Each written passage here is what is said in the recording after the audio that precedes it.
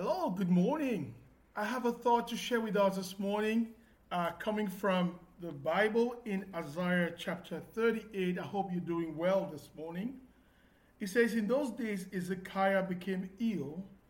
I was at the point of death. The prophet Isaiah, son of Amos, went to him and said, 'This is what the Lord says: Put your house in order, because you're going to die. You will not recover.' Ezekiah turned his face to the wall and prayed to the Lord. 'Remember, Lord, how I walked before you faithfully and with wholehearted devotion, and have done what is good in your eyes.' And Ezekiah wept bitterly. Then the word of the Lord came to Isaiah. 'Go and tell Ezekiah, this is what the Lord, the God of your father David, says: I have heard your prayer and seen your tears. I will add 15 years to your life, and I will deliver you and this city from the hand of the king of Assyria. I will defend this city.'"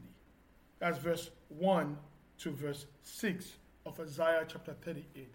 I'm really inspired by this because, to be honest with you, I'm going for a coronavirus COVID-19 test today. I came back from the US on the 19th of March. Today is already the 7th of April. So I've observed the 14-day quarantine and even more. Now, I even called up the other day to say, I want to come test. They say, you're not showing the symptoms, so you don't need a test. But I don't want to put my family and other people in danger. I just want to be cleared completely. But to be honest with you, from time to time, I have some thoughts like, what if you go and you're tested positive? And so this morning, I even spent some time praying, and I found myself weeping before God because I said, Father, if it's your will, if I end up having this, and it turns out to be really fatal, and I pass on, I'm ready to go and meet you.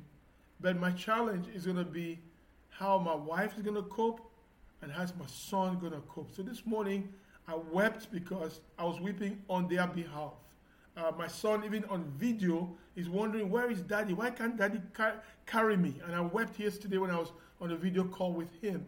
And so I was praying on their behalf. If it's just me, I'm good. I'm ready to go, man. But on their behalf, I'm like, I want to be around and raise up this young man. I want to spend more time with my loving, incredible wife. I don't want her to be widowed now. I don't want my son to be an orphan after knowing that he got adopted. Anyway, but I see here Ezekiah's prayer, how he just poured himself out to God and wept. And God says, I've heard your prayer and I've also seen your tears. And it's amazing because going to do this test now reminds me of when I came out of hospital 28 years ago, 27, 28 years ago. And I had to go back every 3 months to do a check of if the cancer had come back.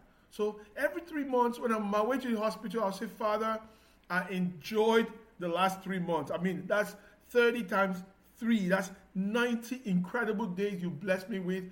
I sucked the marrow out of those days. I gave the best out of those days.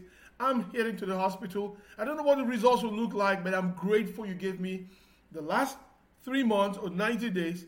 And if it turns out that I have another 90 days, I'll be fired up. But if that's it, then thank you that you did extend my life by 3 months. And so I think this connects really well as I wrap up here with Psalm 90, which many of us know, but I just want to read because there's power in the spoken word of God. So Psalm 90, the prayer of Moses.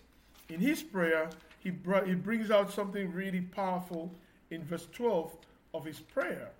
And so he was praying, turns the idea of God's wrath. It was a prayer about turning God's wrath.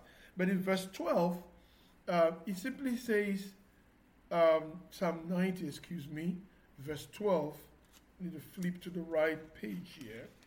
Verse 12 simply says here, teach us to number our days aright, that we may gain a heart of wisdom. Before then, he had talked about how all our days pass away under your wrath. We finish our years with a moan.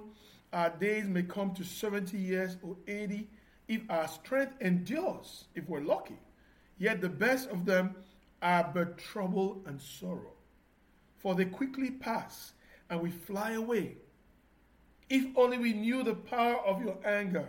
Your wrath is as great as the fear that is due.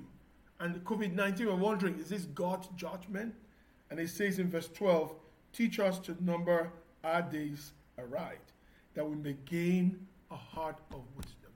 So whatever happens today with the results, God has given me 28 extra years from the time I was supposed to die of cancer, and I'm super grateful for that.